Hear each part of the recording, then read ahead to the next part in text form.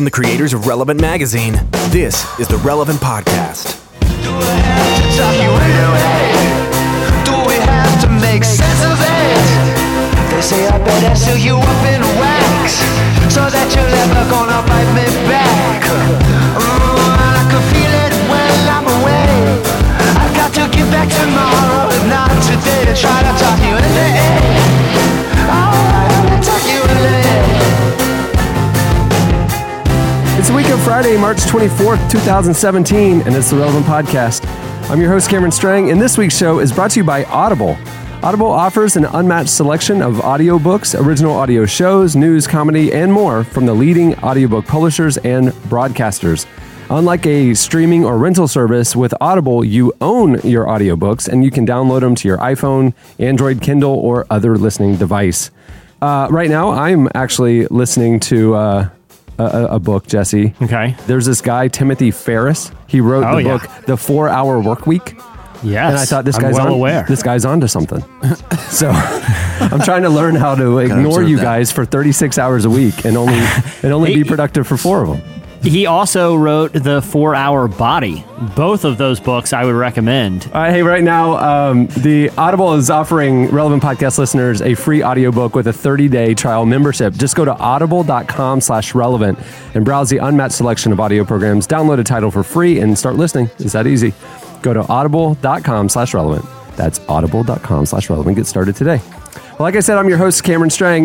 Here with me in our Orlando studio. Oh, well, I'll just tell you right now, it's a different show this week, and it's exciting for us. So the intro is going to be a little different. Eddie's out on assignment. Chelsea's doing something. I don't know. So here with me in our Orlando studios, my brother, our producer, Chandler Strang. Hello. On the Skype line from Loverland, Virginia, Jesse Kari. Hello, hello. And a special guest joining us for the entire show today, rapper, spoken word artist, speaker, author, my friend, Propaganda is joining us from LA. Hey, turn up. It's 8:30 in the morning. How long did you practice that, by the way? How long did you it just kind of came that? to me right now. See, that's the best. That's the best greetings. The ones that just naturally come to you. The ones that are like you get in your head, Jesse. Can't overthink it, man.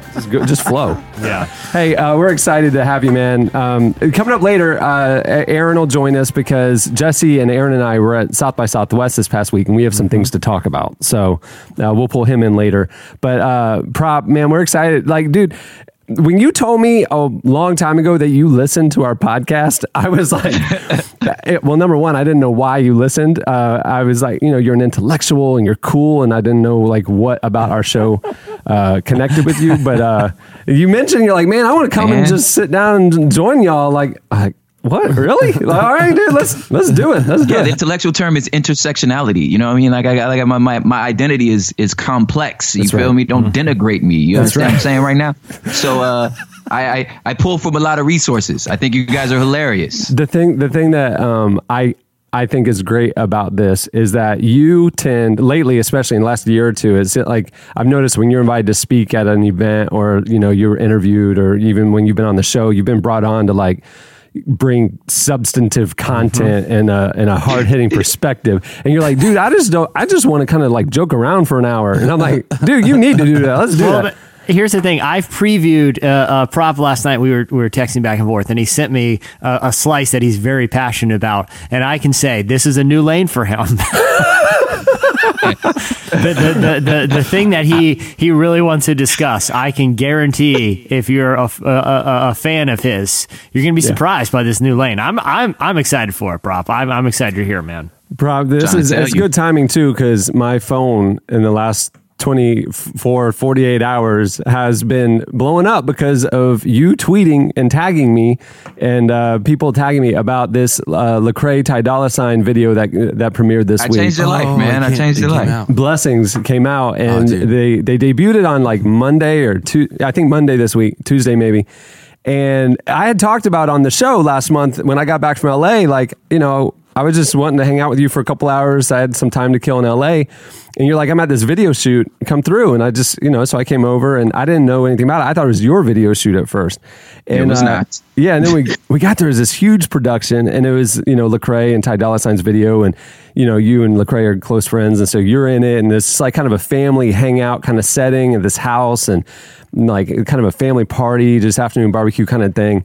And I'm just coming by to say hi. And then I was going to, just hang out for a minute and then just, go on to other things in LA.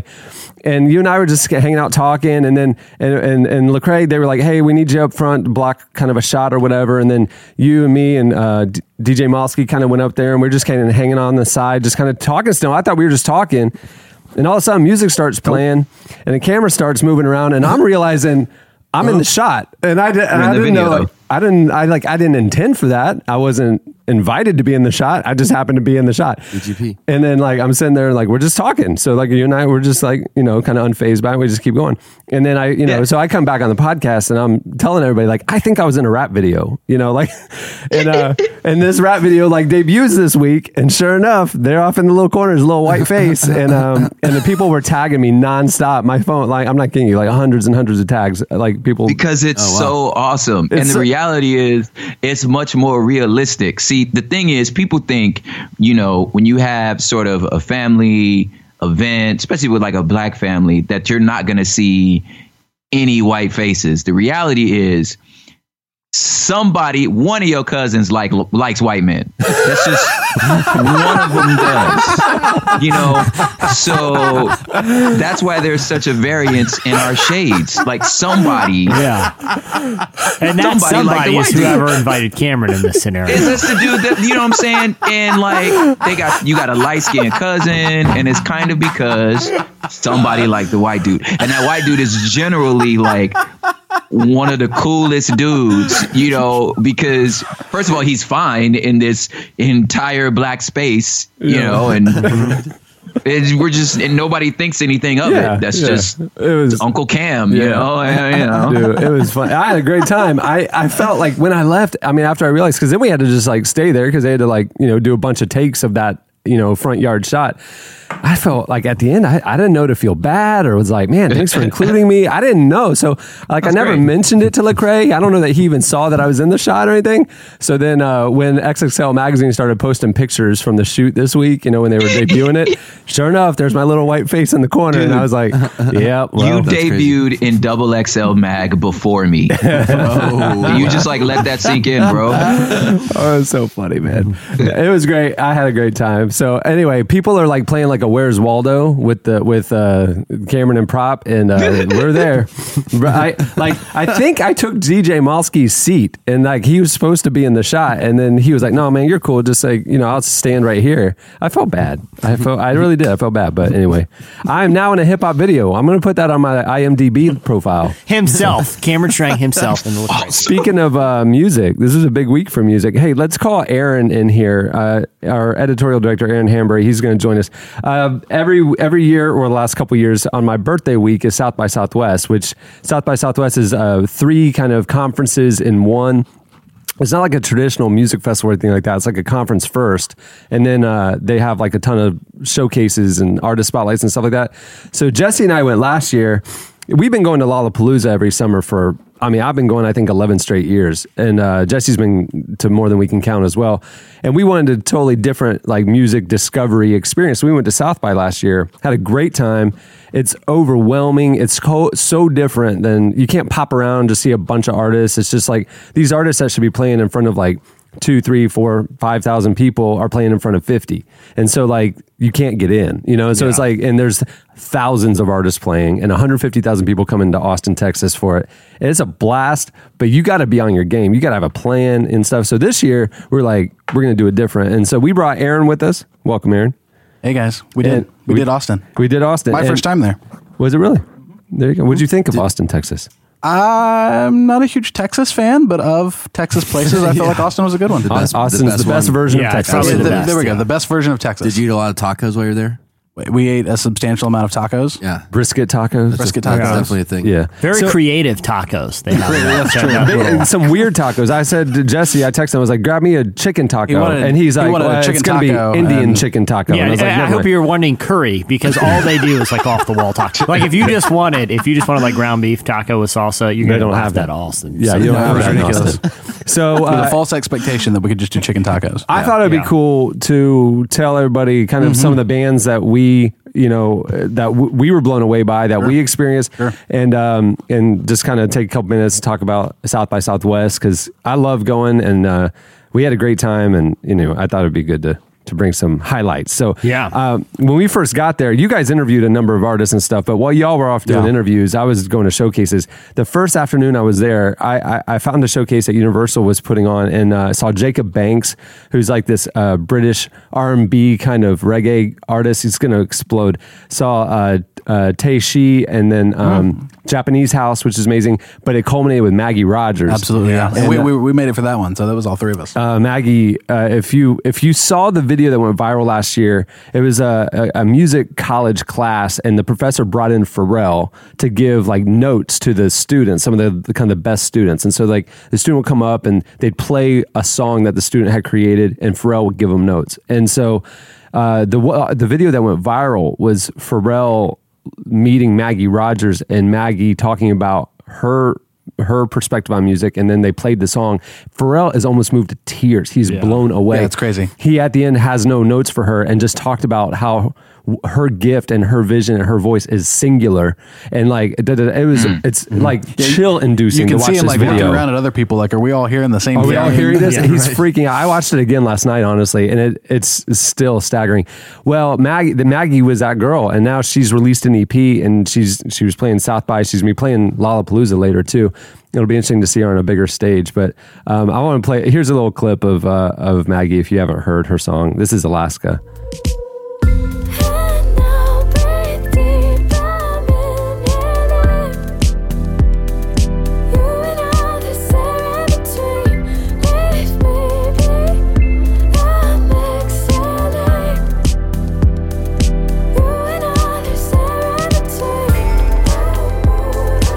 What did y'all think of seeing Maggie? I thought she was a lot of fun. It was fun to see an artist at that point in her career, because she's so young and just getting started, where you can tell, like, the crazy thing is, like, when she's performing, she's totally you can tell she's got like this natural talent and this natural stage presence, but between songs, that's where you could see that thing. This was new for her. She was so excited, and like a lot of artists play it really cool. Fumbling with the mic, not knowing how to banter with the crowd. There was like a perceivable age gap of like 10 years from when she was singing to when, like, between songs. Like, it was this weird thing. Like, she would morph into like an artist, and then like, oh, I'm here, and hey, everybody. Hey, when you were first performing, I mean, I'm assuming you were making music in your bedroom, or you were, you were rhyming or whatever on your own. Do you remember those first performances? Like, Oh my gosh. was it So because like what I noticed about Maggie, and my observation is that she's been singing these songs for a couple years at least, right? But she's not used to performing her songs, and I noticed by the third, fourth song, she was out of breath. Like, not quite that's able the to thing. punch the notes. And that's what I was wondering, like, as an artist, like the nerves, the adrenaline, whatever, is it even physical conditioning? It's totally like, there's a thing. Okay, so the first performance for me was, fifth grade talent show. And I danced to Bobby Brown, Ghostbusters. Come on, murdered it. But Of course. first performance as a artist, you're the nerves, you're rapping too fast. And I think there's this like pressure to, you want to say every word you wrote, like, you don't realize, like, well, that's because when you're recording it, you have more, you don't have to move around, so like, totally like rushing through lyrics, stepping on things. But when the music's on, you nailed it. When the music's on, especially if you're like a natural performer, that's where you turn on, but the in between, to figure out how to like, seem like a regular dude in between, that's something that it takes a while to get comfortable with, because you're still going, did you guys like that? Can I keep going? How long did it take you to feel comfortable on stage? Like, I mean, I'm not saying like maybe like, was it like you just did kind of random shows, so it took a while, or is it like you just kind of jumped in and like you're just like nonstop performing, and so it kind of clicked pretty quickly for you? Yeah, it was. I think it happens pretty quick, especially like when you're the opener and then you see the guy come on or the group come on right after you, and you just realize the humongous gulf chasm between their execution and yours. You just start you just go home embarrassed, like thinking, dang, I thought I killed it. And then you're looking at the guy after you and you're like, oh, okay. So for me, it was like, okay, I never want to experience that again, where I could totally tell that I was clearly the opener. Interesting thing about Maggie, her EP is 4 songs, and the little showcase was 5 songs, and she didn't have a 5th song, so she actually said that. She's like, I don't have 5th song, so here's a song I wrote when I was 18, and so she's like, you've never heard it because it's not on the EP. It was good. It was fine. I mean, it was just like definitely not as interesting as her brand new stuff. That's such a new phenomenon to be able to like be in class and friggin' Pharrell go, hey, you want to do the Complex magazine showcase? No, dude. Like it was like 10 years in before I got invited to South by, and it was like way far down at the end of the road during like 2:30 in the afternoon. Karen, one moment that I thought was a cool moment. It was an afternoon moment, but it was outside, and we kind of went to go, see this showcase area. And a band it's an electronic band takes the stage, and maybe it was just me, but I didn't even realize who was going. I didn't have like the little booklet in front of me, and we're kind of grooving to it. It's cool, and all of a sudden it was Survive. So the setting was the French Legion museum. It was a beautiful like gardens. Pitchfork took it over, and they had like a little tiny side stage, and they had a more main stage, and it was a good crowd. I mean, the line was around the block. We were able to skip in, so we were in there and just sitting on the hilly grass, like a very intimate setting. And I knew it was Survive, and they were one of the buzz bands. Yeah. But I hadn't really told Jesse even who we were going to see. And so we were sitting there, and all of a sudden they started to play. Yeah. And I'm like, I looked over camera, I'm like, dude, they're crushing the Stranger Things song right now. This is unreal. Because it's like, if you don't know Survive, it's like 4 dudes on like synths and crazy, half analog, half digital setups. 80s vibey, dark, scary kind of sound, It felt like that show needed to be at night in a cemetery with like an 80s laser show in the background. Like the Red Rocks, or at a planetarium, and you're just laying back and it's and so he's like, man, they sound like Stranger Things. I was like, because 2 of these 4 guys did the Stranger Things soundtrack. Yeah. Man, where was I? It was so tight though. Like honestly, I was blown away like how vibey it got like instantly. They make some really cool music. Yeah. One night, there were 2 nights that stood out to me. One night we got to a showcase that had back-to-back Sown, the Lemon Twigs, and then Future Islands, which I didn't know anything about. Sown, I mean, that was Sown. We played Sown here on the podcast. Here's a clip of Sown.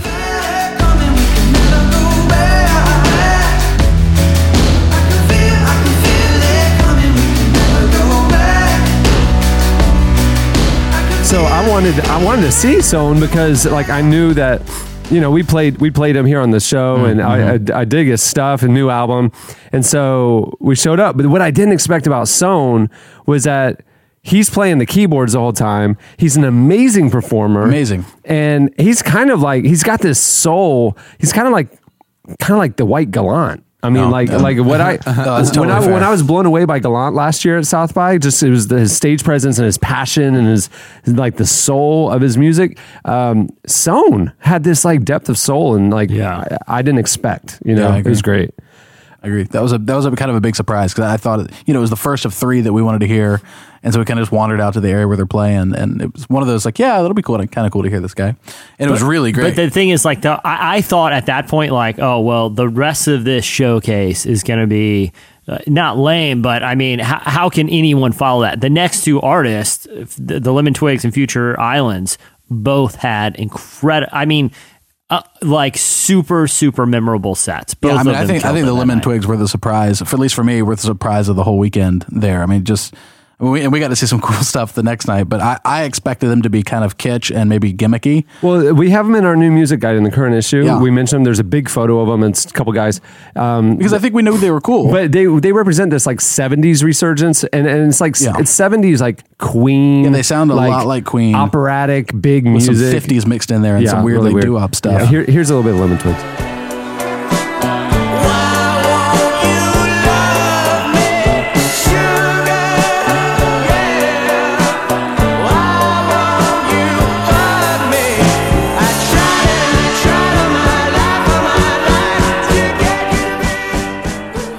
Anyway, so we thought they'd be total kitsch. They were one of the most amazing performers. They were rotating instrument positions. They were incredible. The live show for the Lemon Twigs is unbelievable. And we walked out there going, they're not going to be a little blip like indie gimmick. They're gonna these guys the talent. Yeah, they have the talent to back it up. Yeah. By the end of the show, the drummer is now singing lead. Yeah. He's wearing a full body leopard printed leotard and he's doing high kicks. And every all member made of the sense. band. It's like a propaganda show. It was. I think you need to look into this. They might have stolen your material. Yeah, last prop show Only I went I to. could. It was full body deep V, full body leotard. You could see this dude's belly button. The V was so deep in the leotard. Yeah, can I say it was a dangerously deep V? Like I felt like there was police waiting just in case. Yeah, we've all seen that like Ben Stiller SNL sketch with the deep V. Yeah. This was taken right off of that. And then the night ended up with Mark Driscoll and his band. Meets Dude, Jack the Black. lead singer of Future Islands, if you Google him, he looks like Mark Driscoll, the pastor. I was like, wait, what? You got me. No, for real. Like, it's crazy. It's a little weird. It's crazy how much he looks like Mark Driscoll. Yeah, it's weird. Yeah. So anyway, Future But he's Islands, a great though. performer, But though. so good live. Dude, I mean, Future Islands stole the night. Maybe unlike any live performer I've seen. That's how they pop. Good Is and his, bad ways. is his live dancing and stuff like that, and like his And it's like energy. dad dancing. I'm not It's even sure it's crazy. like dancing. It's like Right. He's right. air punching it's and like- like No, it's It's like like his energy, it's like a mime theater performance of like a No. weird Shakespeare, Yeah, psychedelic if Shakespeare Jack Black play. performed Shakespeare in the Park, like Right. this is kind of like would be his body movements. Right. Yeah, here's a little bit of a Rand from Future Islands.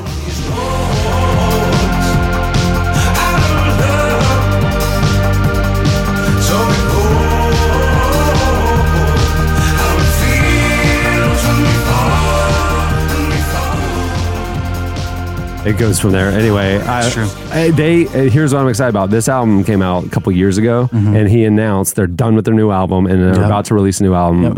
They got a single out from it. We're about to get new music from Future Islands, y'all. Really It's exciting. They also had a technical difficulty that they pulled off incredibly. Yeah, it was like all of the instruments except for one guitar or something. It was like the just the bass. bass. The bass. The dude with All red instruments hair who cut plays out. the bass. On the second song, all instruments cut out except for the bass.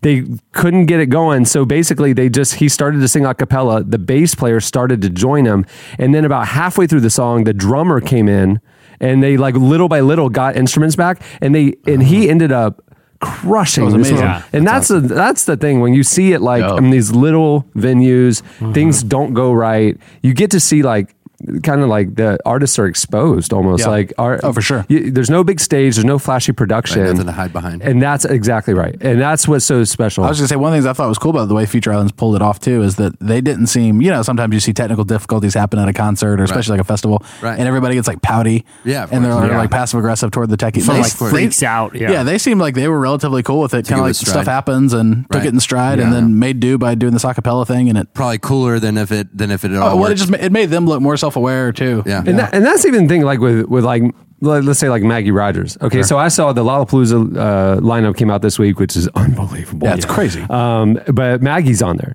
and she's not going to play a main stage, but she'll play a large stage, and she'll play a stage where she'll probably be in front of about 10,000 people. Right, and it's the same stage. I'm assuming where I saw the XX or Mumford & Sons kind of the year that they broke out. I'm assuming that's where they're going to put Maggie, and it's going to be so different seeing what she does in front of 10,000 people in a band show at Lollapalooza than what she did in front of 100 people. Yeah. in one of her probably first showcases. tiny venue. And this is like 6 months apart from each other, and I can't wait to see the difference. And I bet at the end of it, I'll probably look back and go, man, remember when we saw her in front of 100 people and she was nervous and fumbling, and that was the pure Maggie Rogers. Like, who cares about the lights and the whatever? You know what I mean?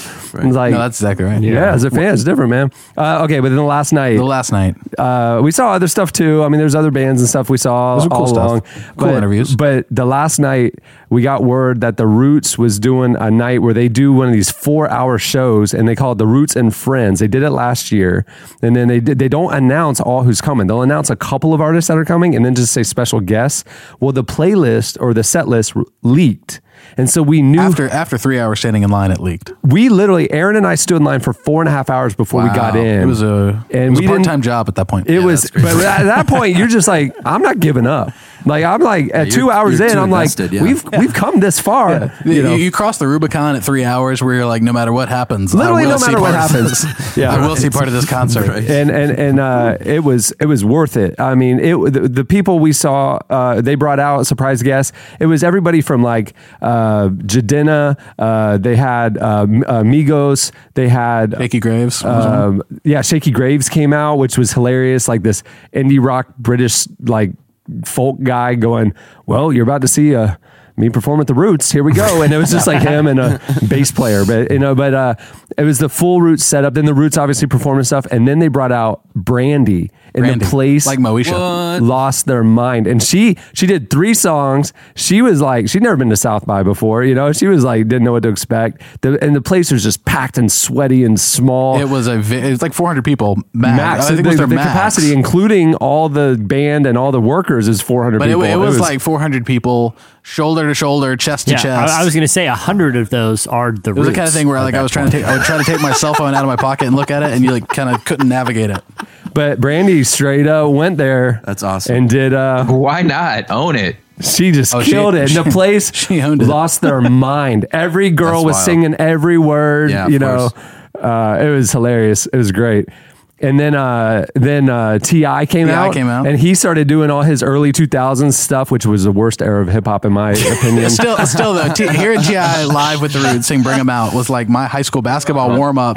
This is what made me sad. This room was a bunch of people in like, you know, they're maybe early 30s or whatever. And Yeah. like, to them, T.I. was old school He's hip hop. classic. He's classic hip And hop. so like if they're you're all my like, age. "Oh man, Roots are going old school, bringing out T.I." Right. And I was like, I was offended as a fan wanna of old punch school you. hip hop. You know what I mean? I want to punch you all. I know, right? No, I'm like, see, for me, T.I. is like 5th, 6th grade. That's when you Yeah, first started Aaron's hearing about. Aaron's doing layup lines in his mind, and like, But like not even varsity. This is like 8th grade through junior high, and I'm like, man, this is hardcore.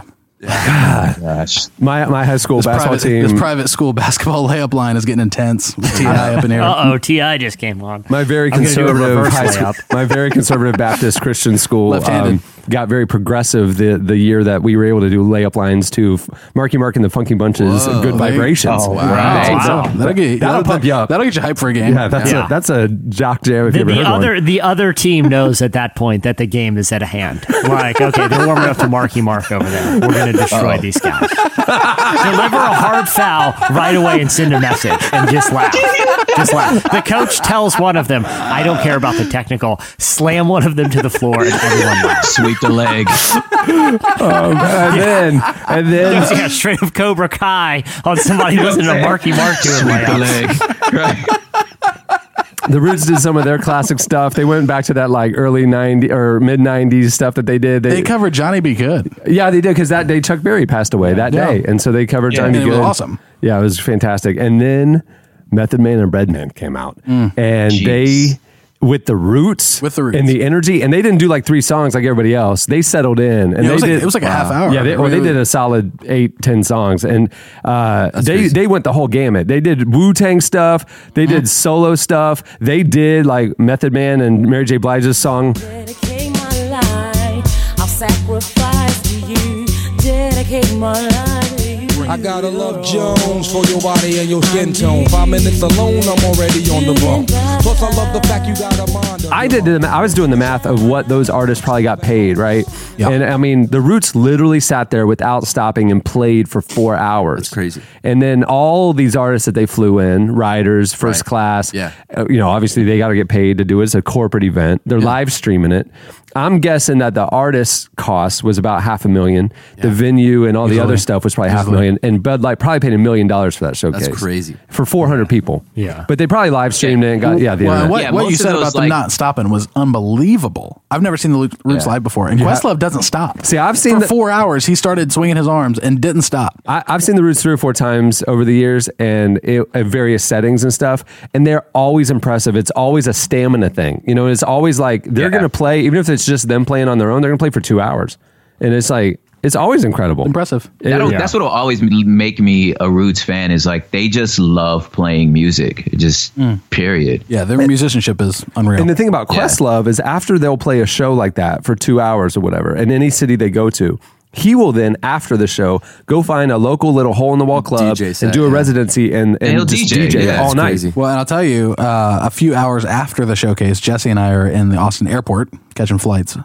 You guys left for 4:45 in the morning. 4:45 in the morning, we left. In the security line with us was Questlove. Yeah. What? And my guess is he probably didn't sleep. And he was getting the business from TSA too. He was getting the extra pat down, and he was not happy. Wow. Yeah. I gave him a fist bump though, and that I think I turned around his morning. I think it all perked up after that. Right. Yeah, it really turns his day around. So He did a free session in the food court. I told Aaron my only Questlove encounter was it was going to sound weird, This but is kind of a creepy story. Years ago, I told this story on the podcast, but I was on a cruise ship that was like the whole ship was taken over. It was like this like innovation summit, and it was like kind of an invite only thing.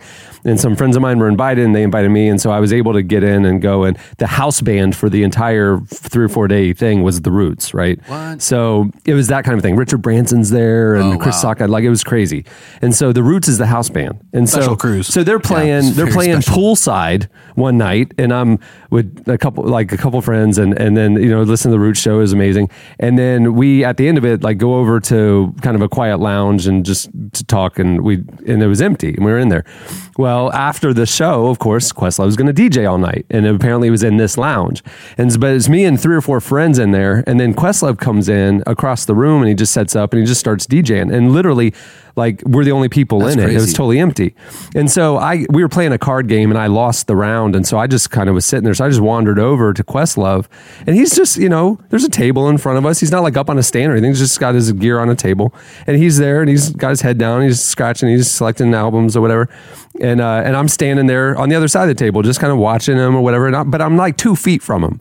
Yeah. And we didn't talk, and because I'm nervous. I've been a fan of the Roots since '95. What do you say? And I'm trying to break the ice, and he's like a music hero, and I'm sitting there like, and he's DJing too, so like you don't want to interrupt him. No, exactly. And it was, but it was kind of pre. Like he was just kind of like warming up. Gotcha. This was his layup lines. Right. Yeah, he basically had Marky Mark playing. Right. Gotcha. And so we're sitting there for like a couple minutes, and then finally I go, "Hey, is it cool if I watch it?" And he goes, "It's kind of weird, man." That's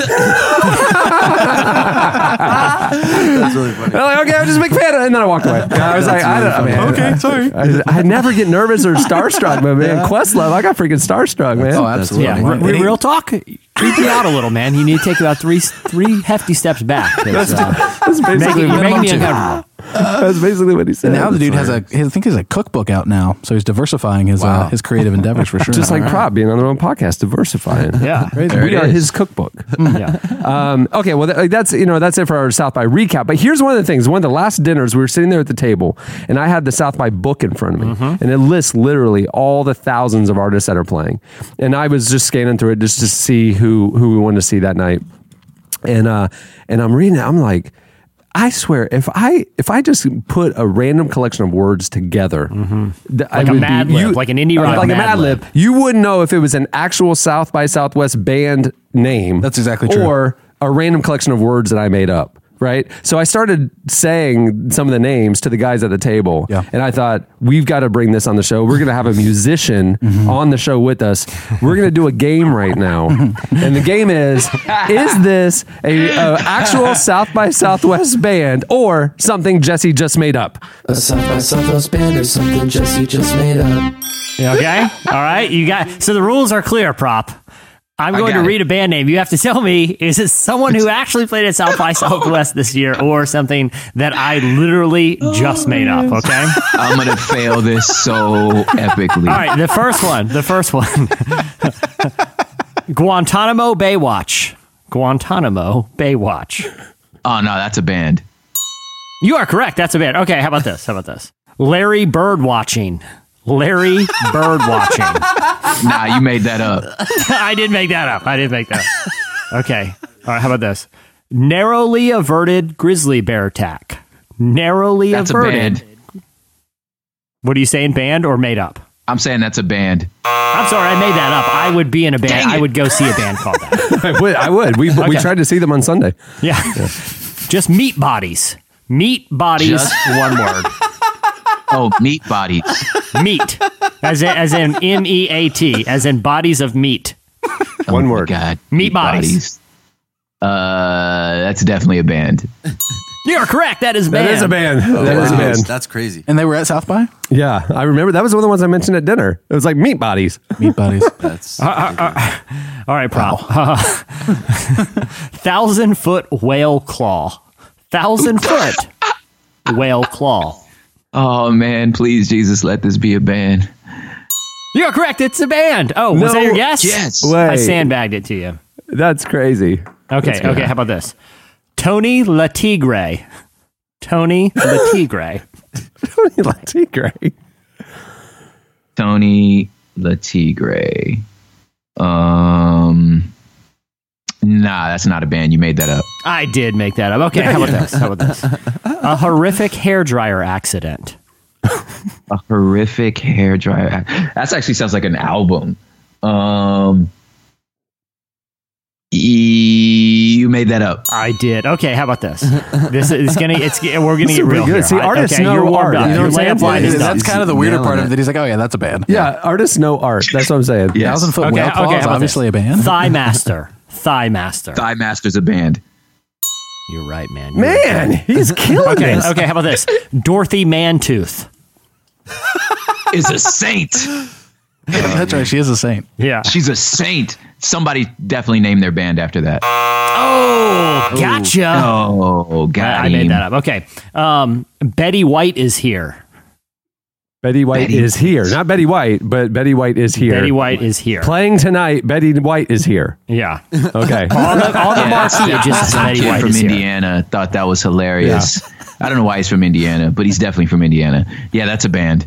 I made that up. And Wow, if that's there's a a good band band out name. there that wants to draw a crowd, have them put that on the marquee. I feel like. It's almost like that band called Free Beer Tonight, right? Yeah. Yeah, exactly. Okay, how about this? Shaq, as in Shaq the human, like SHAQ, is dope. One word. Shaq is dope. Shaq is dope. One word. Yeah. Shaq is dope. Man, you guys shook my confidence by being so proud of me.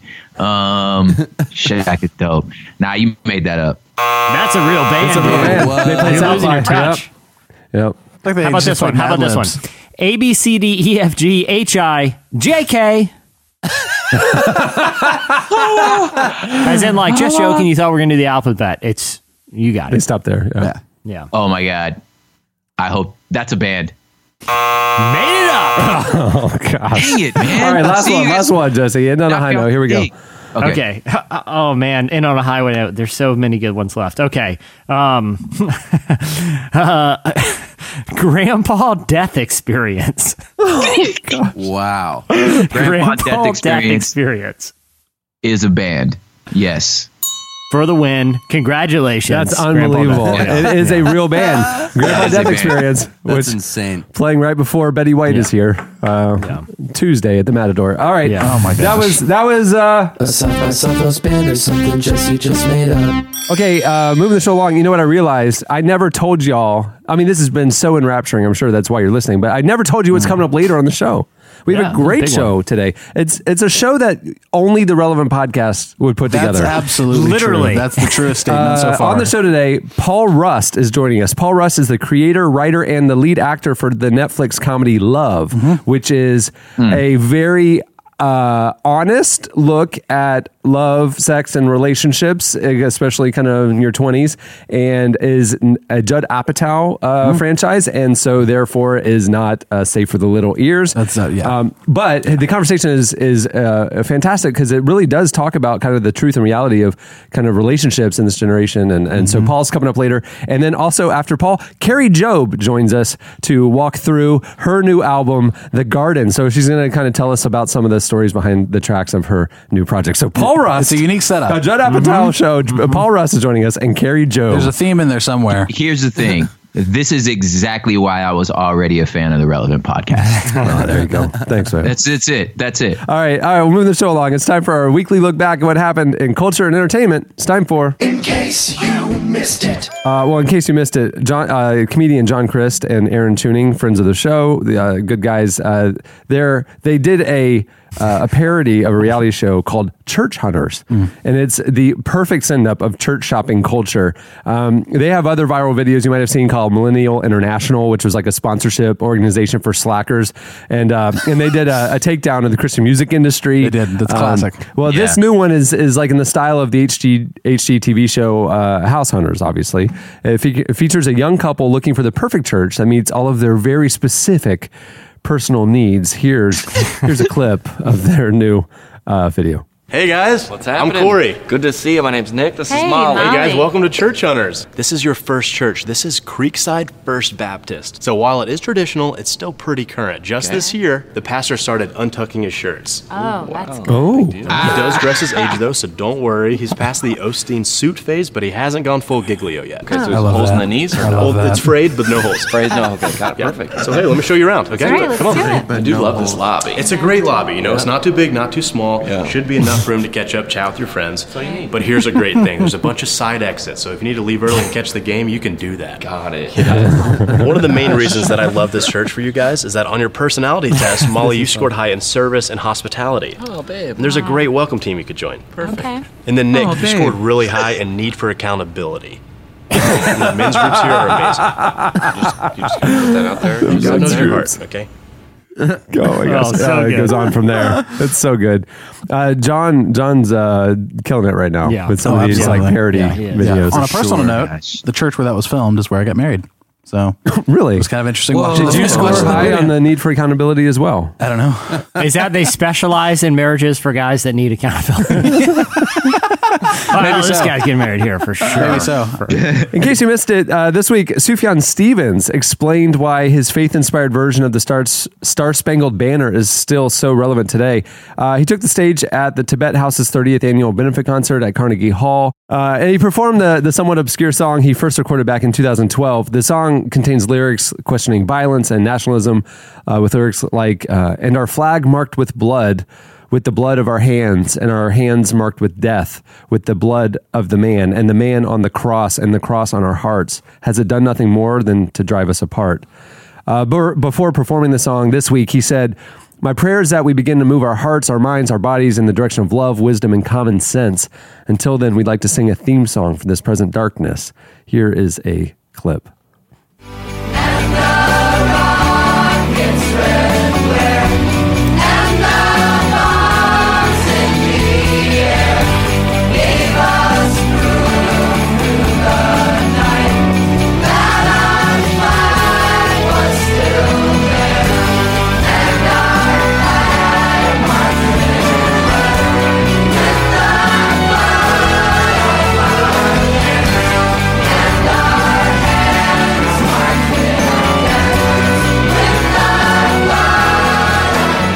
I feel like the whole like national feeling and posture right now has kind of re-inspired Sufjan as an artist and a writer lately. I agree. Absolutely. He makes some weird Hey, when music, you guys though. go to your secret white men meetings, can you tell him Those are that secrets? I'm such a fan? I'll let him know. I want to work with him so bad. I'm not We Kanye. can't discuss the details of those meetings. Prop, I was a white man allowed to be at the secret black rap video shoot. I think I see can what I'm invite. saying? I can invite you to the secret white meeting. You could. Because That's what I'm there's- trying to say. There's definitely Do white you know girls who any wanna- J. Crew?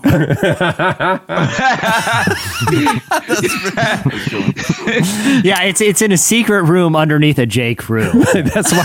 That's why black people haven't been able to find it, because they don't shop there. Under a J. Crew. It's hiding in plain sight. You guys are brilliant. Dude, you're welcome to come. You just never asked to. Like, it's open to everybody. It's just under the J. Crew. Have you ever owned a pair of chinos? Because bring those with you. Yeah, you go to the chino rack. Yeah, and you push. It's a door. It's a secret door. Yeah, it's a secret door hiding behind some chinos, some completed chinos. Hey, in case you missed it this week, Demi Lovato said that God helped her get and remain sober. The pop star recently took to Instagram to announce that she's now been sober for 5 years when she posted an image of her 12-step program marking the milestone. She's previously been pretty open about her struggle with drug and alcohol addiction. I was doing the math. She's like 23, right? So she's been sober for 5 years. So her drug and alcohol addiction was happening when she was like heavily on in Disney her teens. or something like that. Disney years. I mean, she was a celebrity since she was like 12. Yeah. Wow. In the post, she credited her faith with helping get her through. Here's what she wrote. It's been quite the journey. So many ups and downs. So many times I wanted to relapse, but sat on my hands and begged God to relieve the obsession. I'm so proud of myself, but I couldn't have done it without my higher power, God, my family, friends, and everyone else who supported me, feeling humbled and joyful today. So 12-step programs, I don't know if you know about them, they're based on the principle that a power greater than ourselves can restore us, and many encourage those in recovery to reflect on the role of God in their lives. Back in 2013, she said to Cosmo that faith is important to her, though she is somewhat hesitant to talk about it in Hollywood. She said, I'm not super religious, but I grew up Christian. I believe in God. When I'm in LA, I don't talk about it that much because people are very judgmental, but I just feel like God gave me a voice, not just to sing with. He put me through those things, which seemed horrible at the time, but they were so worth it. With the obstacles I've overcome, I can help people. So there you go. Very cool. Demi Lovato, everybody. Yeah. What's up, Jimmy?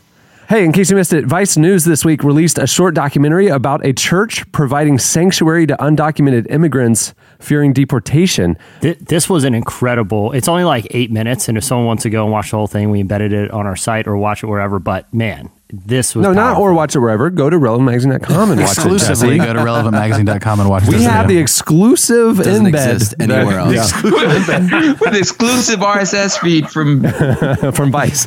The short film featured a church in New York that's allowing an undocumented immigrant to live in its basement and hopefully flee to Canada, where he won't be sent back to El Salvador, where gangs threaten his life and his family. Historically, federal authorities won't enter churches or places of worship to carry out deportation, though the law does not prohibit them from doing so. They just respect it. Here's a clip from the documentary.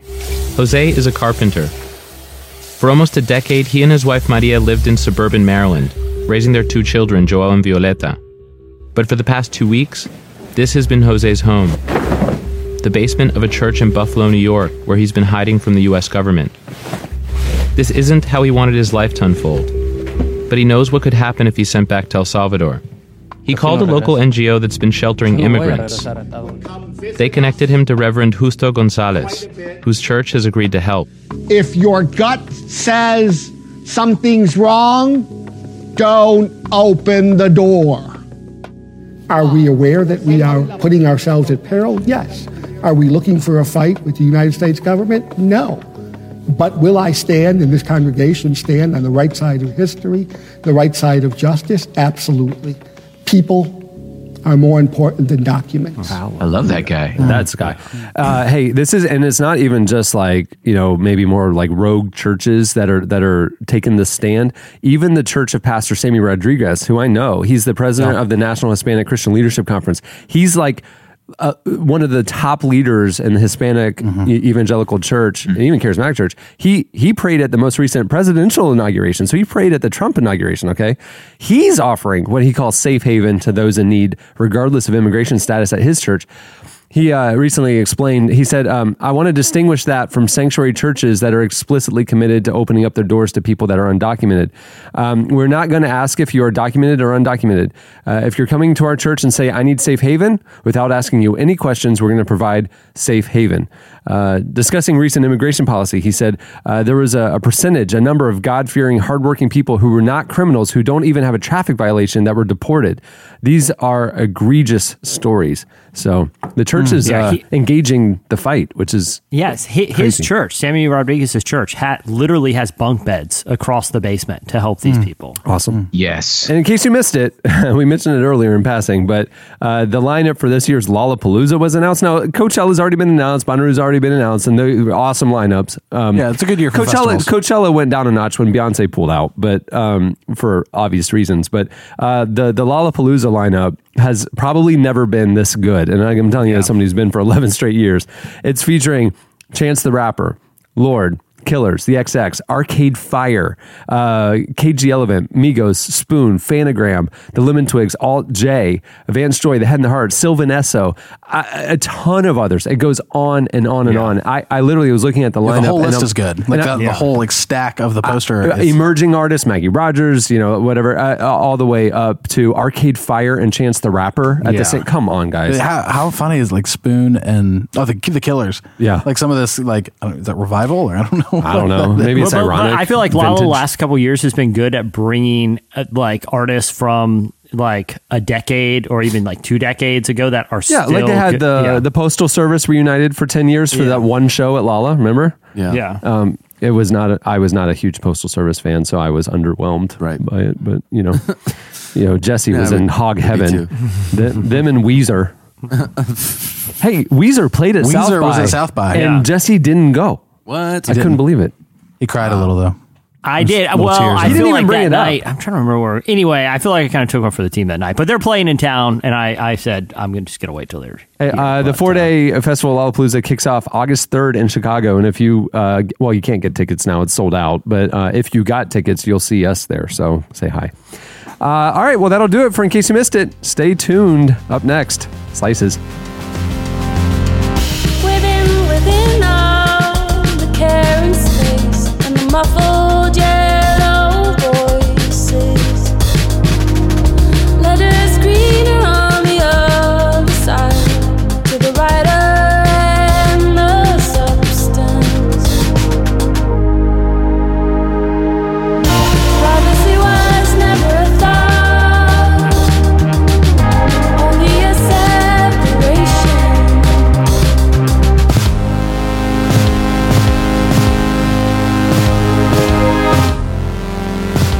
You're listening to Lowly. The song is Prepare the Lake. At the beginning of the podcast, you heard Spoon. They are back with Do I Have to Talk You Into It? Spoon played South by and Lala, and they're back. Okay, it's time for Slices. What do you have, Jesse? All right, so recently, news stations around the country received a press release that 2 what they called, quote, inspirational strongmen, I guess somewhat in the vein of like a power team, were making a cross-country tour for an organization that was called Thanks for Strength. And according to this press release, they were going to hit cities all over the world. They even just booked a spot on America's Got Talent.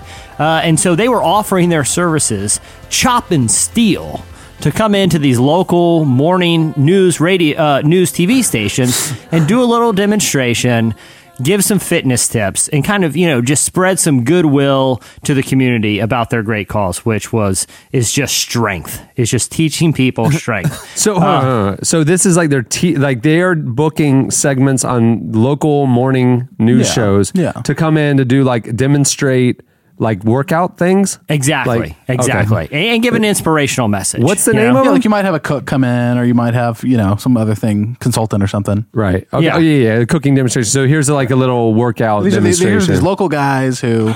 Okay. Well, they're not local. These are national guys. These guys, according to the press release. We have the National Fitness Duo. Chop and Steal. Chop and Steal. Yeah. Chop and Steal. Oh, so that's their name, or do they go in and chop steel? No, that's their names. No, that's their names, but they also do some chopping while they're there. So How do you chop and steal. So 3 local stations in the Midwest. These, and I'm sure you got a lot of cities have them. Like they are literally just the morning shows that are, they have like the Today Show. You have the Good Morning America, but then there's like one of the local news station that has their own version of that. Yeah, usually the Fox affiliate because they don't have the national. Yeah, it's like Good Morning Des Moines or something. Yeah. So 3 of them evidently didn't take much time to vet Chop and Steal because none of the things that they mentioned in the press release are real. There is no national tour. They've never been on America's Got Talent, and they are not inspirational strongman. As it turned out, they're not even in that great a shape.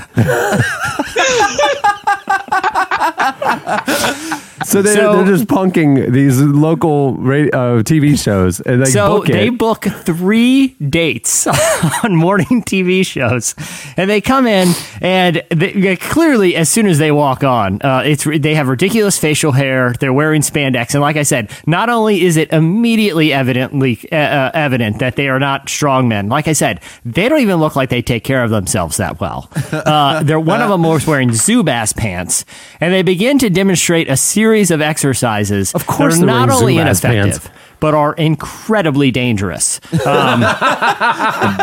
of the exercises is Chop lifts the back of his shirt up, and Steele literally just throws sticks at him. So they did the actual show? They did, yeah. They booked their shows. So wait, one of them's name is Chop, and the other one is Steele. So it's Chop like apostrophe in Steele. It's like Chop and Steele. Yeah.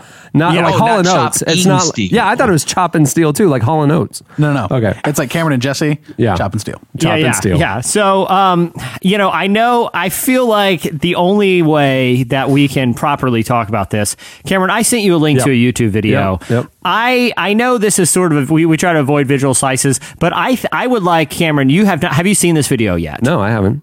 I want to get your unfiltered reaction, watching and narrating for the audience about a minute of this video, if you don't mind. I'll start at the beginning. Here we go. This is WEAU 13 News. Been waiting for this all show long. I know, I'm excited. Strongman duo Chop and Steele are here in studio. Strongman duo Chop and Steele are here talking about their tour. Give thanks right now for they are strength. showing Chop and Well, an Steele. impressive feat by our Strongman duo and what they're doing to educate people. Okay, so every time these anchors are talking, they're showing the guys kind of waiting for their segment, and the guys are holding each of them. They are curling an object together. They each have an arm and a tire, and they're curling the tire on one of them, and then the other station, they each have a hand in the hole of a cinder block, and they're curling it together. I'll continue, but that's what the visual is while these anchors are talking. Is coming up. You can still do all these strongman tricks from just stuff you find around your house and around your yard or whatever. So that's what we want to show you today. Yeah, but actions speak louder than demonstrations. Let's get to some of the action right now. Yeah. And we're going to go. Ready? Go. Right now they have tennis rackets in their hand, and they are like sword fighting with them. 6, 7, 8, 9, 10, 11. We found some sticks actually in your parking lot. And this is all it takes. We're going to reverse roles here. Okay. I'm Chop, but this time he's going to be doing the chopping. Okay, sounds good. Normally you say don't try this at home. Go ahead and try these at home. Okay. All right, perfect. They literally found some twigs in the parking lot, and he's holding it out, and the other guy's karate chopping the twig in half. Steele is wearing a very tight shirt, which reveals his very flabby torso, and he has unnaturally large Zubaz stripe zebra pants on and a do-rag.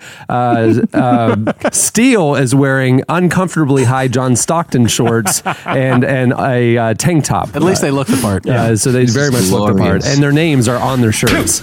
And he's chopping twigs still. 3. Yep, 3 twigs. Little tiny branch twigs. Oh, then he pulls out one that's a little bit too big, and he says no pass, and he goes back to a little twig.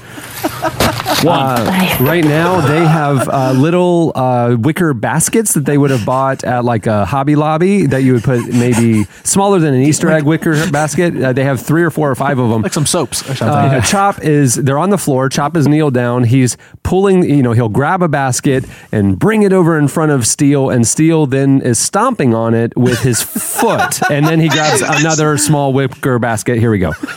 2. He's crunching them. 3. With his foot. 4. I just looked at the counting. Just stepping 5. 5. And he All just- right, so that's 5 in probably under 10 seconds. Probably about. A lot of the times what we like to tell people is that you have to let life bounce off of you. Yep. Right? And so we are going to do just that literally, in the literal sense. So, yeah, again, this is one you don't want to parade home unless you feel like you can really pull it off. Why don't you lift up your shirt in the back here? He's built up quite. So he's gotten the twig. So again, inspirational to show that life, you need to let things bounce off of you. Steele has turned his back to Chop. Chop is about 5 feet away. He has some of the twigs that they found in the parking lot again, and this is what he's about to throw at him. So we just go 1. And he's throwing the twigs at Steele's bare back on TV. 4. Can you see the face of the 6. of How the you doing news over there? anchor? No, the anchor is standing off to the left. Oh You can my only gosh. see his hand, and like he doesn't want to be in the frame. You can just see. No, that's not the best part. Is But like, better. what is going on here? So right now, Chop is Steel. They're doing kind of a crab, kind of like leg lock thing. It's an Chop is incredibly standing dangerous up. looking, weird calisthenic exercise. Okay, so like if don't Chop recommend was it. laying on his back on the ground and Steel walked up to him and Chop lifted his legs up and wrapped his legs around Steel's legs, but he was still laying on the ground, okay? And then he reached up and they linked hands. And Chop is going to curl and lift up Steel off the ground, and that's what's happening on TV right now. 8, 9, 22. And now they're 23, doing push-ups on 24, top of each other. 26, 27, 28. You can see that while he's flexing there, that if you do this at home, it's working it's your delts, your triceps, your plaps, it's all the major chest muscle groups. I'm doing double duty here. I'm using just a Just so basic you know, Plaps isn't real. This is my favorite one because You got the anchor involved. This is a practical towel holder workout. that you would have in your You can bathroom. find it in your home. Anything. Yeah. Like, And it you can do doesn't this. take all this fancy stuff to Yep. be able to It do does, all this. yeah. But do you feel this already? Oh, yeah. This is just basic turbo gravy that you would have in your house. There you go. Especially after And I can do double It's a duty gallon with of this turkey one. gravy. There you go. Yeah. Go up high. Yep. Sorry. Yikes. It's all right. Chop has just spilled about 4 liters of turkey gravy on the studio floor. He had the reason why, and I'll stop there. But he had one of those twigs that he had found, and he put the handle of it's like a milk gallon jug thing with the handles, the plastic ones, and he had like hung them 2 of these gallons of turkey gravy on the little twig, and he was holding it by the twig in the middle like a dumbbell, lifts it over his head like he was going to do an exercise, and of course they slid off of the twig and then splattered all over the studio My floor. favorite is this is just basic turkey gravy like you would have at your house. Yeah. So Chop and Steel, everybody. So There you Chop go. and Steel, Wow. it turns out, this is not their first rodeo pulling off this gag. No way. Recently, one of them, the guy who played Chop,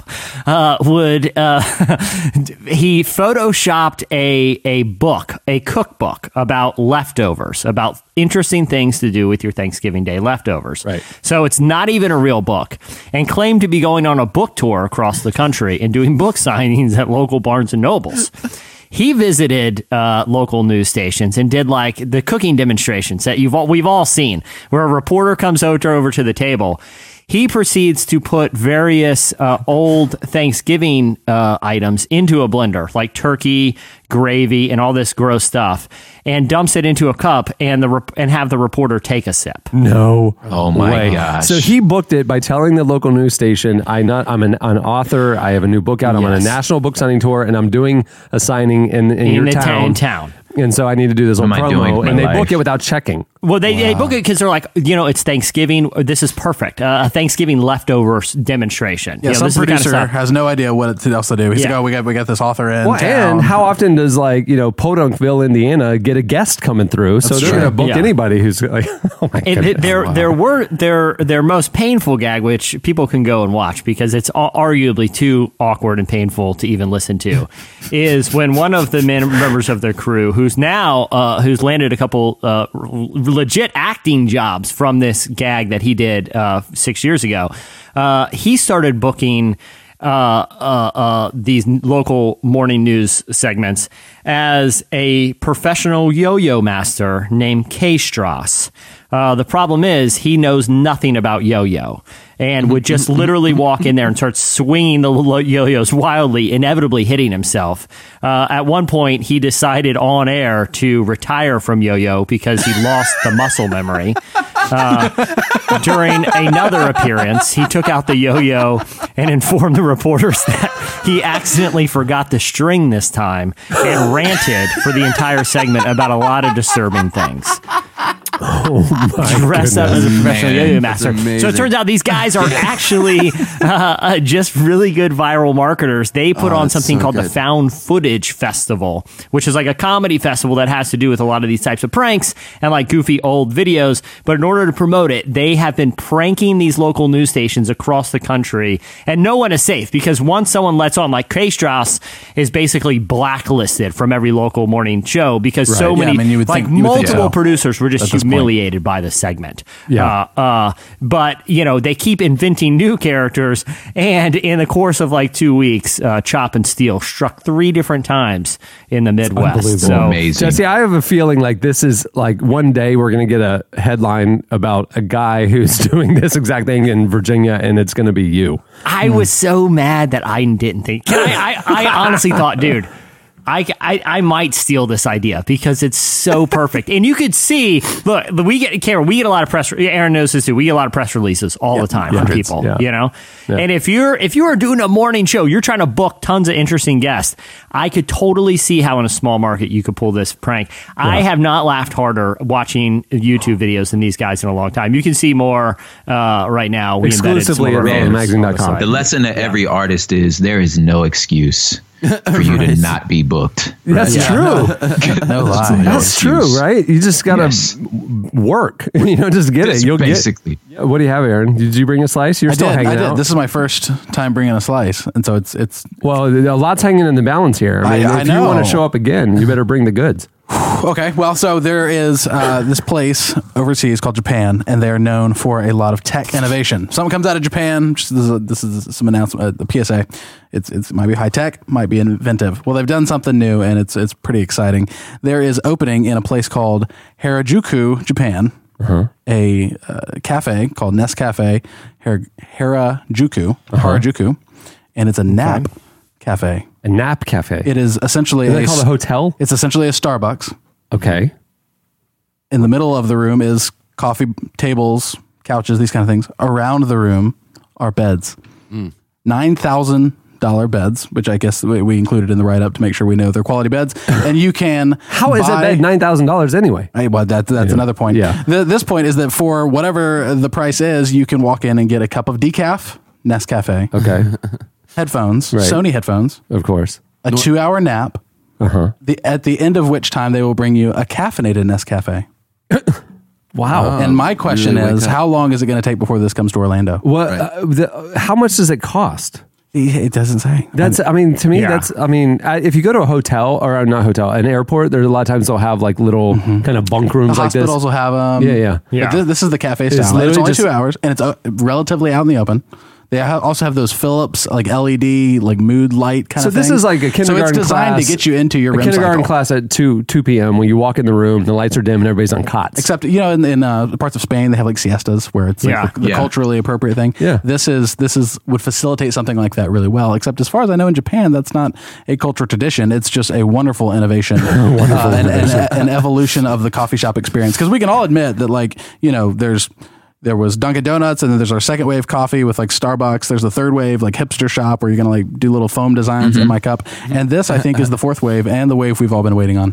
Well, like even if you didn't go there, like in the middle, like let's say you just wanted like an hour during your lunch break, somewhere to crash out, I can see that. But even if like let's say you're like shopping with people, or like you're with friends and they're out for the night and they want to go to like a movie, and you're like, you know what? I'll catch up with you guys after. I'm literally just going to go sleep and be refreshed for the rest of the night. Or like, I don't want to go to all those shops. Tell you what, we'll get dinner afterwards. I'm going to go nap. I love the idea personally. I'm sure you found yourself in the situation where you're in a different city and maybe you're doing like Christmas shopping, and maybe it's with just like in-laws or something. Yeah. And there's like that, like, oh, does anybody want coffee? I'll run over here and get us coffees, and y'all can consider. You disappear for 2 hours. Y'all just keep looking around Dick's Sporting Goods, and I'll go get coffee. In that scenario, you could just literally go to sleep. Yeah. Or you're like, okay, the next thing I have to do is 3 hours from now. The only problem is the hotel is too far away, and to go all the way. So you're like, I can't go back. I don't want to go home. Like I need to just. I need a place to shut my eyes for a second. I think it's brilliant. I used to say in college that nap time was wasted on kindergartners. It's true. The kindergartners don't want to take nap. College students do. Oh yeah. Well, and like every other study I feel like that comes out is like, you want to be more productive? Take naps. Take breaks. Nap. That's always what we see coming across, the internet research mill. And so this coffee shop's allowing us to do it, and I want a piece of it. There you go. Well, you could start it. I mean, you don't have to wait for somebody else to do it. Be the change you want to see, Aaron. I do not see myself investing in this. Yeah, Aaron's not buying $9,000 beds. He's buying a bunch of air mattresses and like an old storage unit. Now go to sleep and just slams the door. Is there air in here? Breathe into the air mattress if you need to. Get out! Shut up! This is what you wanted. That's a slippery slope. All right. Hey, our guest cast member, Prop, I heard you have a slice. What do you have? I do have a slice. And this was actually the motivation for wanting to be on this show, was being a part of the slices. Oh, man. You need to get something off your chest is what I'm hearing. Yes. So we mentioned one of them. I had an idea about Cameron, but we talked about that being in a rap video. That's quite a slice. But this is a story that kind of popped up a few years ago that has been sort of resurfaced because of sort of the drive of sort of environmental and activism and just fights for justice for those that are sort of oppressed, which is partially why I really perked up. Because I was really inspired by this. So in a place called Iceland, far north, which helped you to understand that, justice issues isn't just colorized. You know what I'm saying? It ain't nobody but one color up in Iceland, so it's not necessarily always. It's one big J crew, you would say. Yeah. One big J crew, maybe that's where all the meetings are. Yeah. You're welcome to go. Totally. Don't admit that. So in this time where, this expanse and invasive sort of cityfying, and removing of beauty, some people have stood up for those that couldn't stand up for themselves and have passed laws to protect certain habitats, because nobody wanted to disturb in Iceland the habitat of the elves. Oh, the elves. Elven communities. I just feel like we overlooked that a lot. Elf community, at least it's been believed for centuries that I'm not gonna say this correctly because I don't speak Elvish or Icelandic, but I'm a big Bjork fan. It's true. Holdulfolk, which translates as hidden folk. Yeah, right. So these hidden folk, they have a church. Okay. There's a governmental organization that protects them.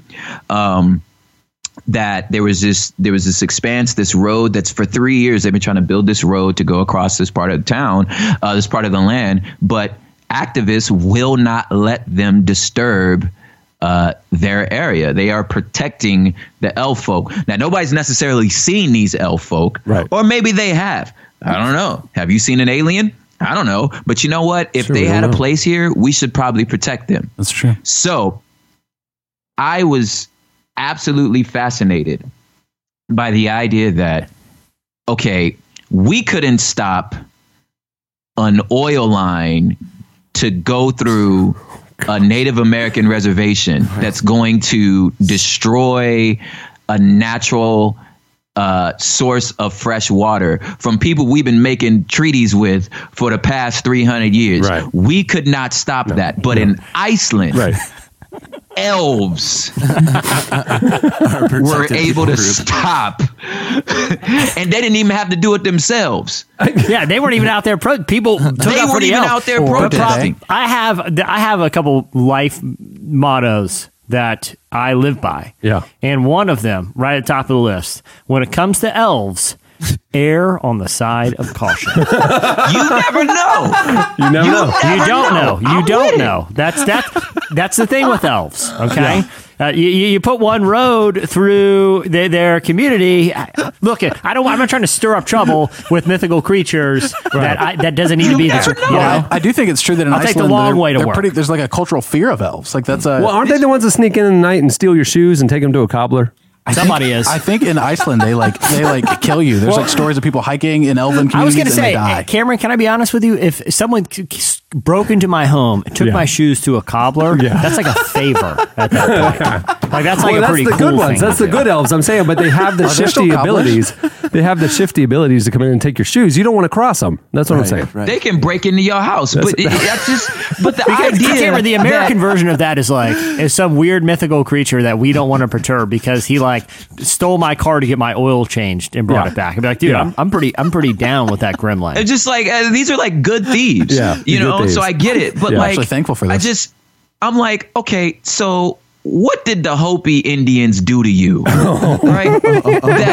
So maybe that's a lesson for all of our Native Americans. You need to just start breaking into Taking people's shoes. white people's houses. Take their shoes. Learn from the elves. Take their shoes. You understand? And pretend like you're mythical. And then maybe your they'll- government will protect your land. Man, you took something says a ridiculous lot and on so hammered many home issues. an incredibly powerful point. That is skillful, man. You really did. I didn't know it was going that direction, but I'm glad it did. And by but that direction, I mean I didn't know that elves fix shoes. That's news to me. It's good the elves Now around everybody here. knows. Oh man! Hey, well, they make cookies up in the tree, and we know that. That's the Keebler variety. They make the cookies. Keebler ones. Yeah, Good I mean, again, the It's good like ones. good immigrants and bad immigrants, right? Like, you Oh, don't want to support no. the Keebler elves. Keep coming back to the right? real stuff. Yeah, man. Man. Can't just let it. It's a talent, man. But I'll tell you this much. I was watching the Discovery Channel late the other night. There's just noise in the background.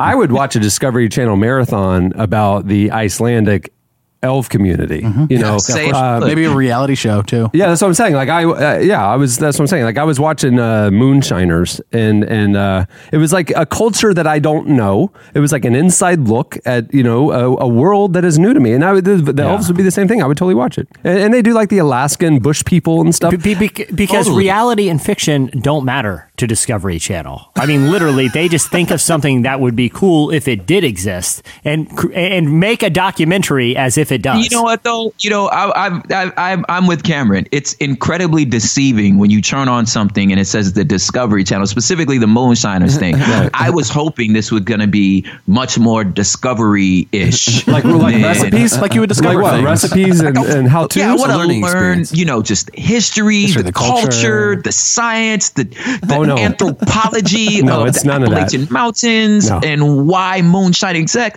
Instead, I'm just watching like redneck Escobars. I'm like, y'all drug dealers. That's all you are. I'm just watching a reality show about drug dealers right now. Yeah, that's true. But here's the thing: they don't blur their faces.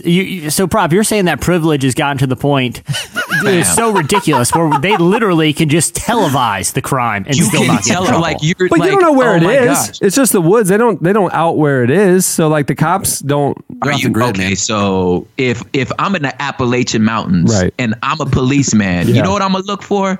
The big old satellite dish. Oh, that's true. The Discovery Channel truck. That's true. Yeah, that's true. Because when I pulled up to that house in LA for that Lecrae video shoot, the production, the bus, yeah, that's true. Okay, that would kind of be a giveaway. There could be a small hint. They literally have the people's names and faces advertising the show.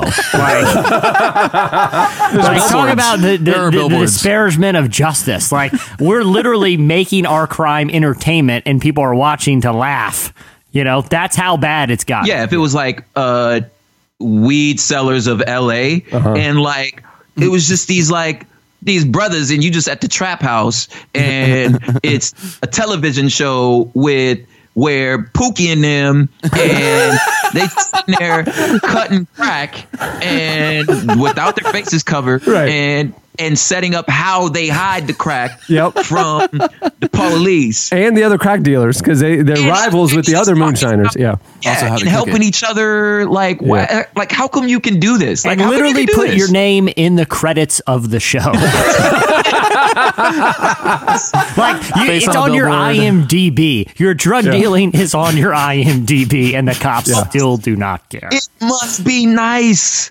So you're saying, wait, hold on, Rob. You're saying that the fact that this show exists is like a race thing, like because like we celebrate white criminals, but we would demonize, like we wouldn't do that show about black criminals, is what you're saying. You wouldn't do that show about no other kind of criminals. Interesting. Look again, took a stupid Discovery Channel Elf Marathon proposal. Yeah, I thought we were throwing shade at Discovery.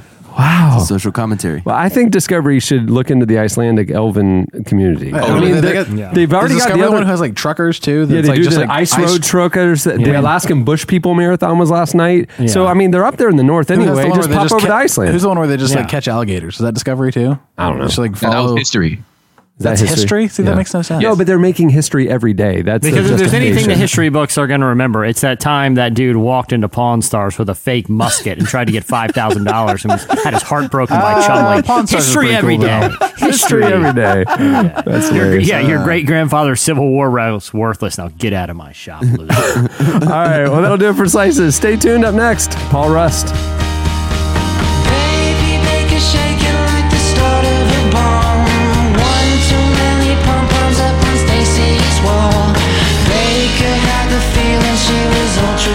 Trouble times 3. Bruno's biggest body now his cover is blown. Stacy said enough, so Baker Wallace now knows. He starts cursing at her and also the entire family.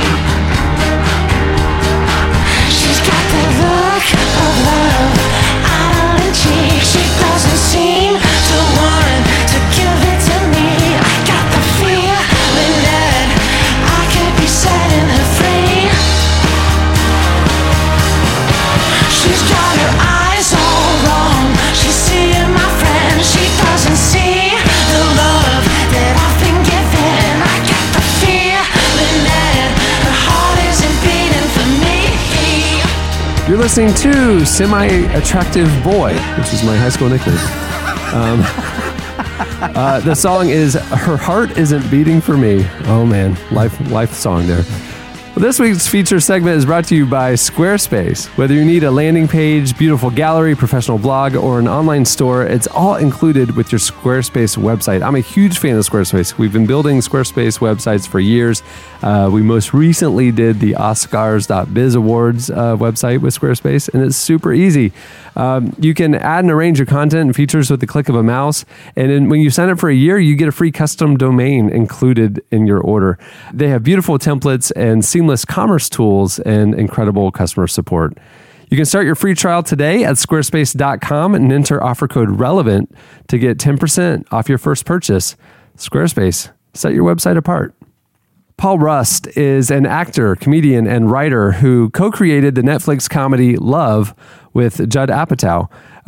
Paul stars alongside with Jillian Jacobs as the show follows their burgeoning romance while examining the awkwardness of modern dating. We recently spoke with Paul Rust about the inspiration for the show and how to find the humor in modern day romance. Now, I actually finished all of season 2 last night. I knew he was going to be on the show, so I wanted to finish season 2. And again, it's a Judd Apatow movie, or show, so it's like rough around the edges, and we're not endorsing it. But if you enjoy that kind of awkward humor and whatever, there's some really profound messages and things that are illuminated in this season. It's really interesting. Without any further ado, here is Paul Rust.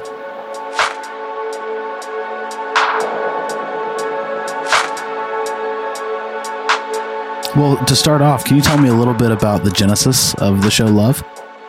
Yeah. So it initially started my wife, who at the time was my girlfriend, and as co-creator of the show now, Leslie Arfin, she and I pitched. It was my manager's idea that since I was working on this Pee Wee Herman movie with Judd, and because Leslie was co-writing or writing on Girls, which Judd produces, my manager suggested that the two of us come up with an idea for a movie based on a relationship that's loosely based on us. And we presented it to Judd as a kind of outline pitch, and he really liked it. But what he specifically liked was the couple sort of at the center of this movie and the dynamic of the couple. For a while, Judd had this idea, this notion to do a TV show that would be about sort of that would follow an entire relationship. And I think he had that around kicking in his mind for a while. And so he decided to, thought that this would be a good couple to kind of put the couple from our movie pitch sort of in this TV show idea he had. And then from that point forward, the three of us just started working together on the TV show.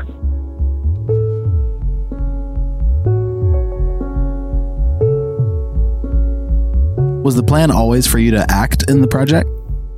Yeah, I think that was always the hope. Judd knew me as a writer and a performer, and I think he could also tell when he read it that I was writing it to be in my sort of voice. The worry I had after we sold the show, I was told that I was going to be in it.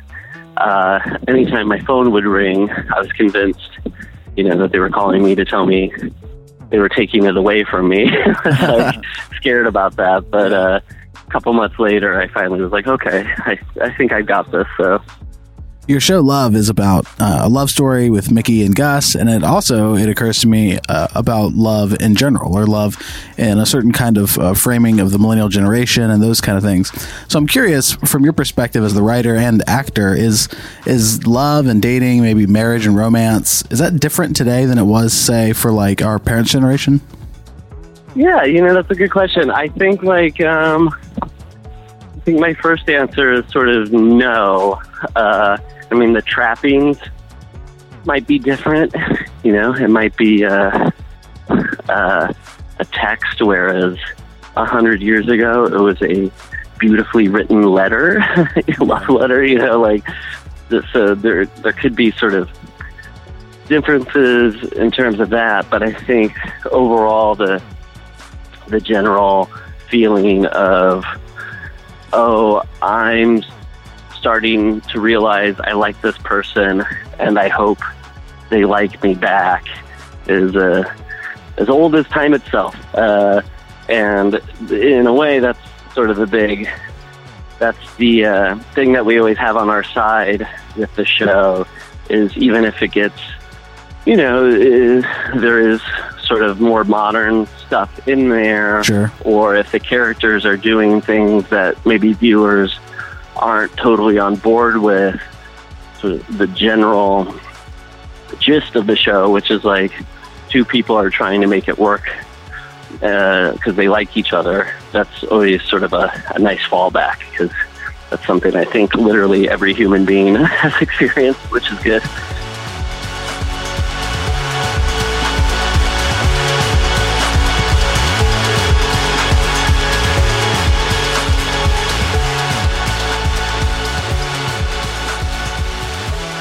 You brought up Judd Apatow. Obviously, he's heavily involved in the show and producing and all that. It's interesting. He's famous for these romantic stories, romantic comedies, but it's certainly nothing like, a Nora Ephron or a Nicholas Sparks or something you might see like that. And in some ways, it's like the anti-version of those, right? So, he plays up like awkwardness and what you might call like realism, maybe, or humorously real parts of relationships. What is it about his brand of romantic comedies that you think appeals to audiences?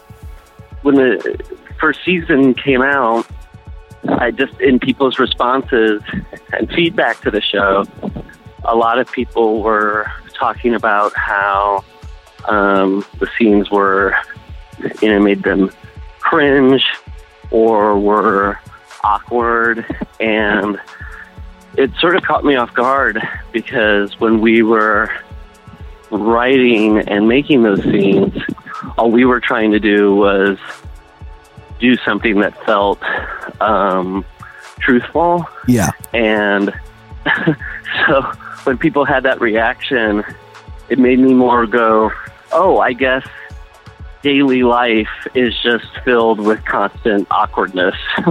So it wasn't necessarily like we were inventing anything. It was just more kind of like representing, maybe this isn't everybody's experience, but, you know, my experience, that there's just uncomfortable moments, but it wasn't about any sort of mission statement of like, that's how we see things. Sure. I think it's also just like a byproduct of, you know, with Judd, Leslie, myself, and the rest of the staff of writers that we have, and including like great actors we have on the show like Gillian, Jacobs.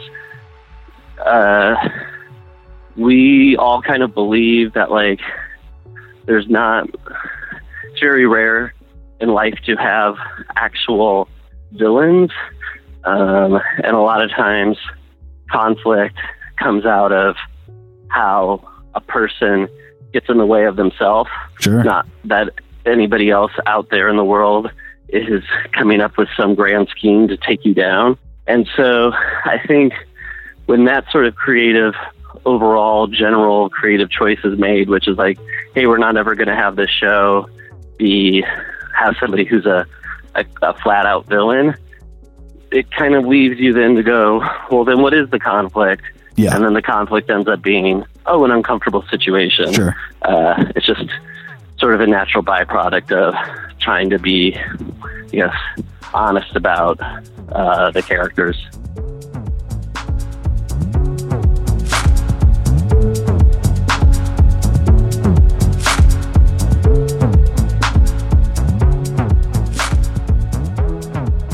That was Paul Rust.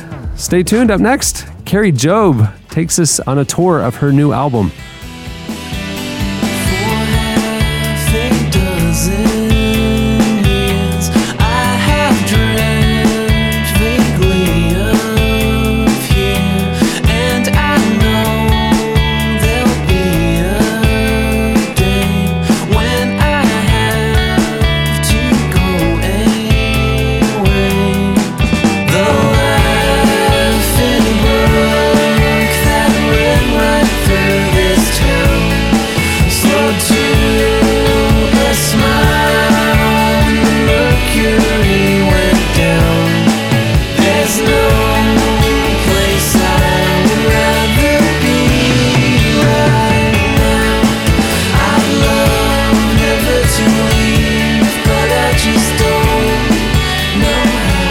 You're listening to Real Estate.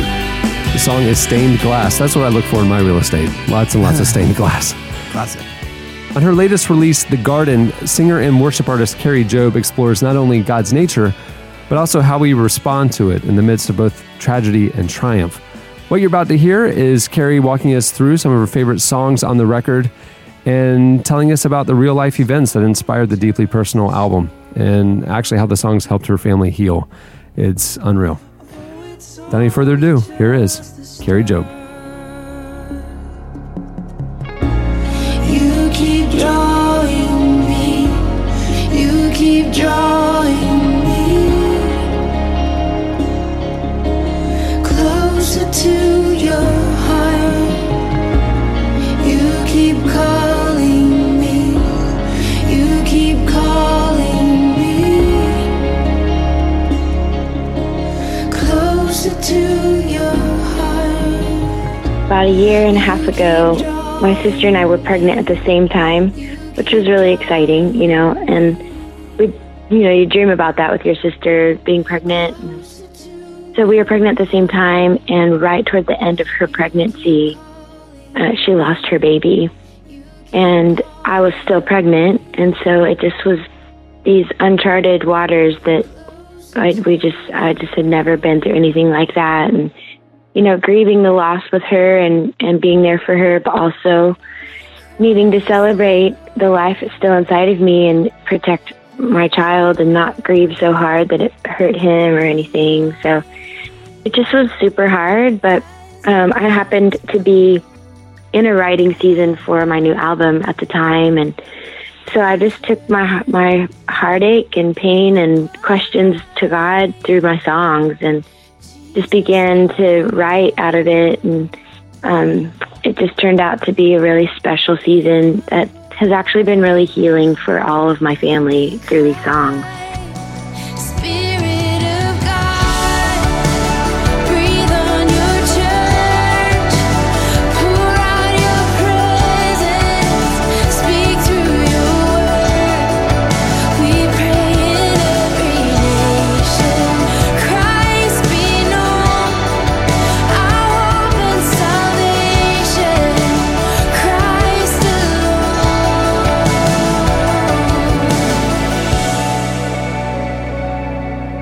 The first song I wrote out of it right after the funeral was the song I Will Sing.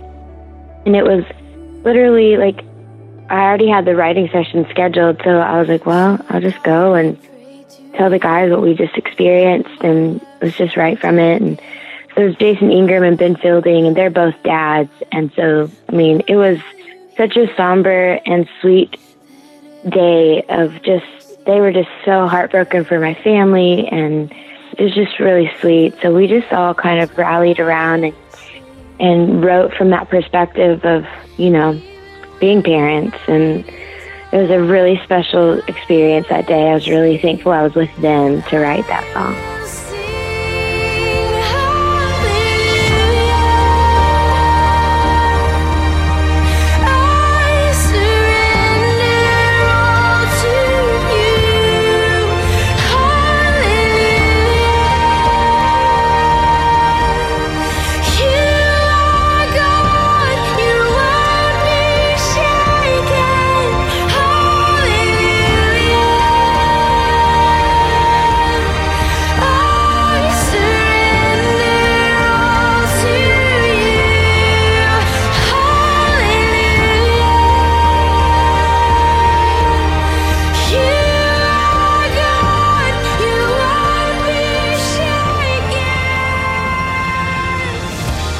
There was actually this one night that I was in the kitchen making a sandwich, which is a funny detail, but I just was pretty much minding my own business. And I actually had church on the computer. My husband was leading worship at church, but Canyon was really little, so I stayed home that night. And I just felt like I heard God say to me while I was in the kitchen, you know, I can handle your disappointment. And I just kind of stopped and like looked around like, what? And I really felt like I heard him say it again, I can handle your disappointment. And that was life-changing, because to me it just helped me realize, okay, God knows every detail. But to hear him say that to me, I just was like, I'm thankful. He didn't ask me to give it up. He didn't ask me to get over it. He didn't say, you need to be done with this. He was just saying, I can handle it. And it like gave me this freedom to realize that God is okay with the processes of our human mind and of us asking our questions. But I realized too, at the end of the day, it can't make my faith be shaken to the point that I don't want to trust him anymore. Because that would be detrimental. It wouldn't be good, because he's moved by faith. And I know enough of his character to know that he always makes things beautiful in their time. And so that's really right around the season that I started writing the Garden song. And just realizing that God can handle our brokenness and our pain, but he'll take it and make it beautiful if we'll. I can see the ivy growing through the wall, 'cause you will stop at nothing to heal my broken soul.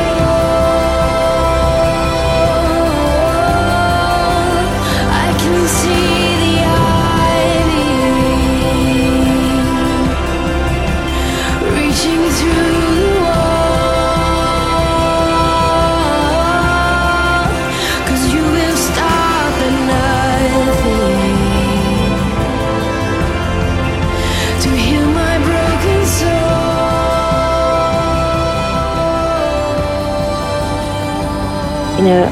Bill Johnson said something in a teaching one time a couple of years ago that I was listening to, and he said, whenever you write songs from an encounter that you've had with God, you invite other people into that same encounter or, a similar encounter.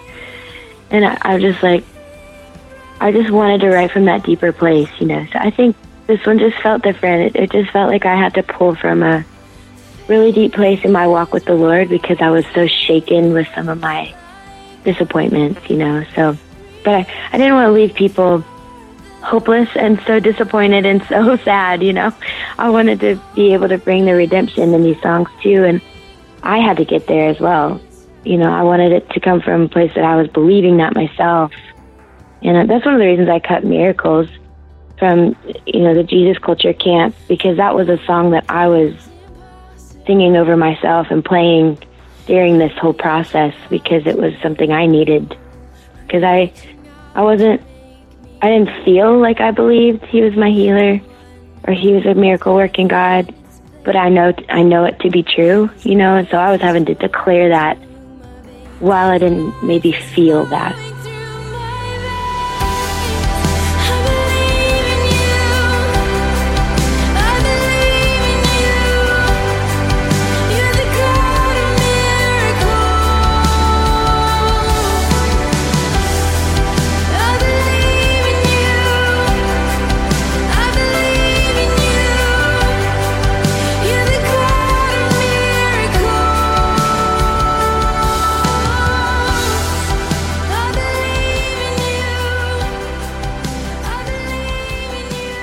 That was Kari Jobe.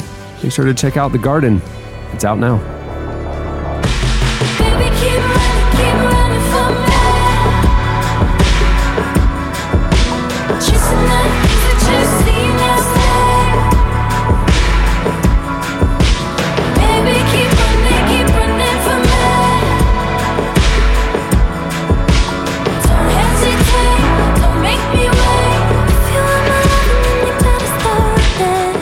Want to hear the words of Jesus, be surrounded by the sounds of the crowd in Jerusalem, an experience so vivid it's like being there. The Breathe Audio Bible. Hear it for yourself with a free download of the Gospel of Mark at breathebible.com. I'm getting older. I'm getting older. Time is so sad. Time is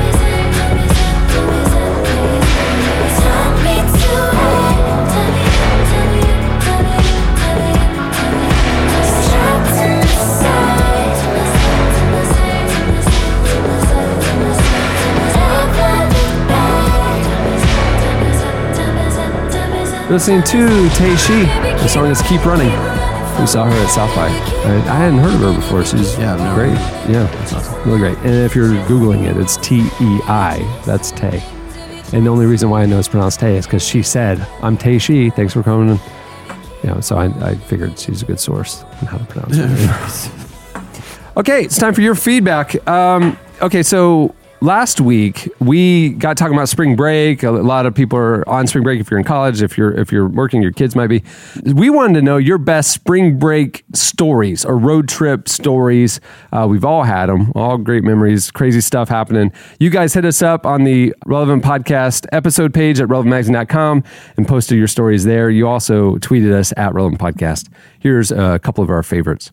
This one is from Laura Anderson, she was in Costa Rica studying abroad and stayed at an Airbnb near a volcano to check it out, with some friends.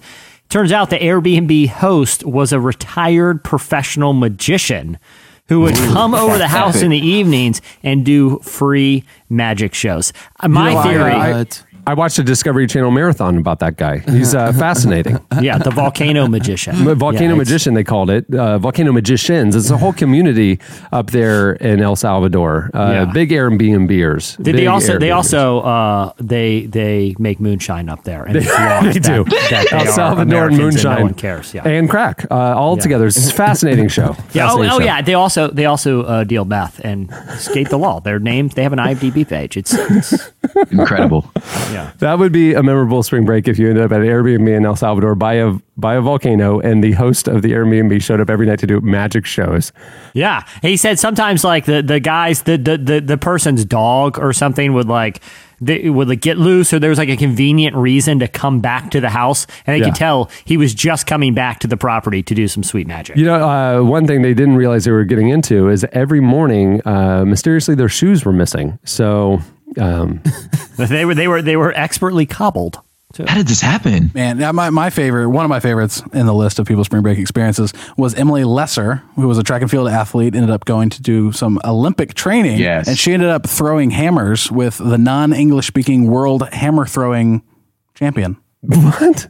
Which, I mean, that's chop and steel. That's better than that. Just throwing hammers. Just throwing hammers. Which I didn't know was an Olympic sport, but apparently it is. They have a world champion. She does not speak English. Well, they throw javelins. Throwing, Thor hammers, I would assume, would be a thing, too. I don't know that it's Thor hammers. They could be rubber hammers. Just it normal, could be like run-of-the-mill Stanley hammers. 2-hook hammer thing. But to me, that's a heck of a spring break. I mean, what else are you going to do? Go to the beach? Yeah, that's a story. That's a good story. Yeah. Matthew said one time he stayed in the dorm during spring break, and he was the only person there. Like in the entire dorm. And he just binge watched some anime series and ended up having like really weird anime dreams. That is like a horror movie scenario. That's amazing. Where you're in this dorm for a week with nobody. There's like hundreds of rooms, and you're watching one show. You're just having a mental breakdown in a big scary dorm. Matthew, what is wrong with you? That's the insane asylum that has been abandoned for 50 years, but you see one light on at night. That's exactly. And then a magician started showing up.